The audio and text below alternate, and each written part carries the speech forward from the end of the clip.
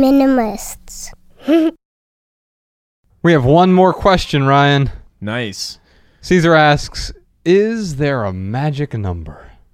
Marie Kondo says a collection shouldn't be more than 30 items. Well, why is he even asking us? Marie Kondo already set the bar. That's right. Well, I mean, Ryan, so I just to be helpful here, I have a collection. I have 29 pieces of poop. I've been collecting them for you. I'm one piece away from having the perfect collection of shit. You know, the only thing worse than me having a collection in my house is someone else collecting something for me. Yeah. Well, actually, in some ways, it's better, right? If you want to have... Yeah, maybe. You can pawn your collection off on someone else. But if all of a sudden you showed up with a collection, here, I've been collecting this for you. Here you go. I'd be like, Jesus Christ, why did... It might as well be shit. right. And I think that's the point. It's like, you know what? There are some collections that add immense value to your life, but there might be 32 items in that. There might be 132 items in a thing, in a collection. Or a collection of 30 widgets might be 30 widgets too many. And so, no, there isn't a magic number. That would make everything really easy.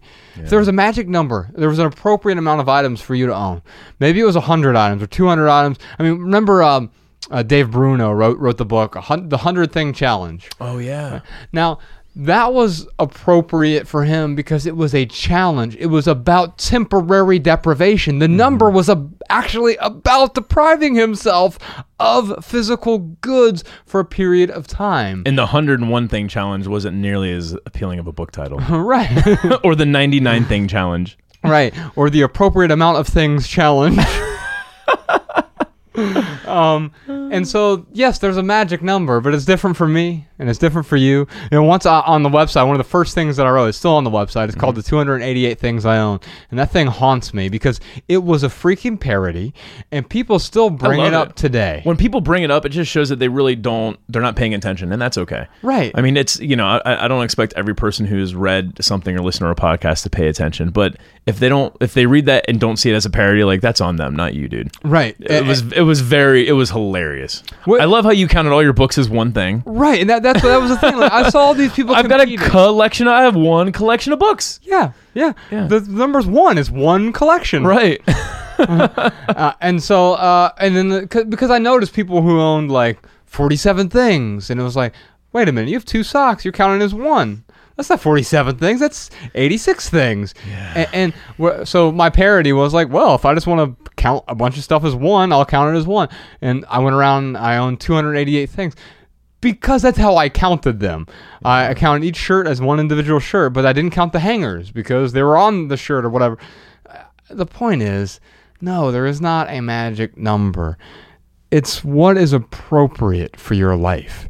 And figuring out what is appropriate for your life takes some introspection. It takes being able to look in the mirror and saying, maybe I got value from this once upon a time, but I don't get value from it anymore. And being deliberate also means holding on to things deliberately, not just bringing things into our life deliberately, but hey, recognizing that this served a purpose for a while.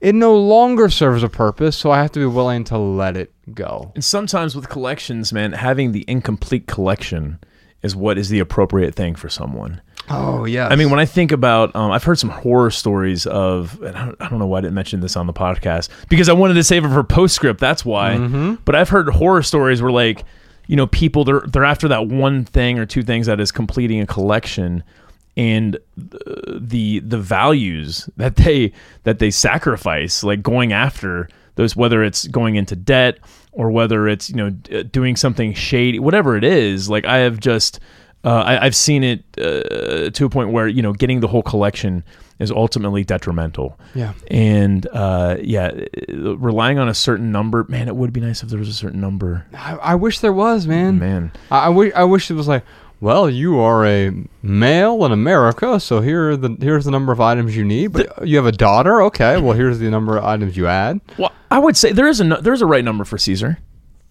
and there's a right number for you. There's a right number for me, and that number Jordan will change over time too. And it's different for all of us, man. Yeah, and that number will change. And it's different today, and it might be different a year from now, 5 years from now, whatever. So, Caesar, I just want to rephrase your question, man. What you should be asking is not, is there a magic number? but what is the magic number for you? And it doesn't matter what we say. It doesn't matter what Marie Kondo says. And it's probably not 30. It might be 30, but it's probably not, because it could be anything else. So yeah, back to that. It's not, what would Ryan do? What's the number of Micro Machines Ryan would own? WWCD.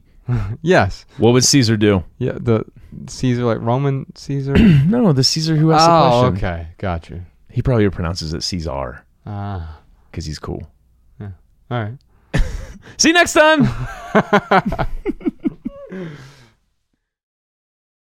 The Minimalists.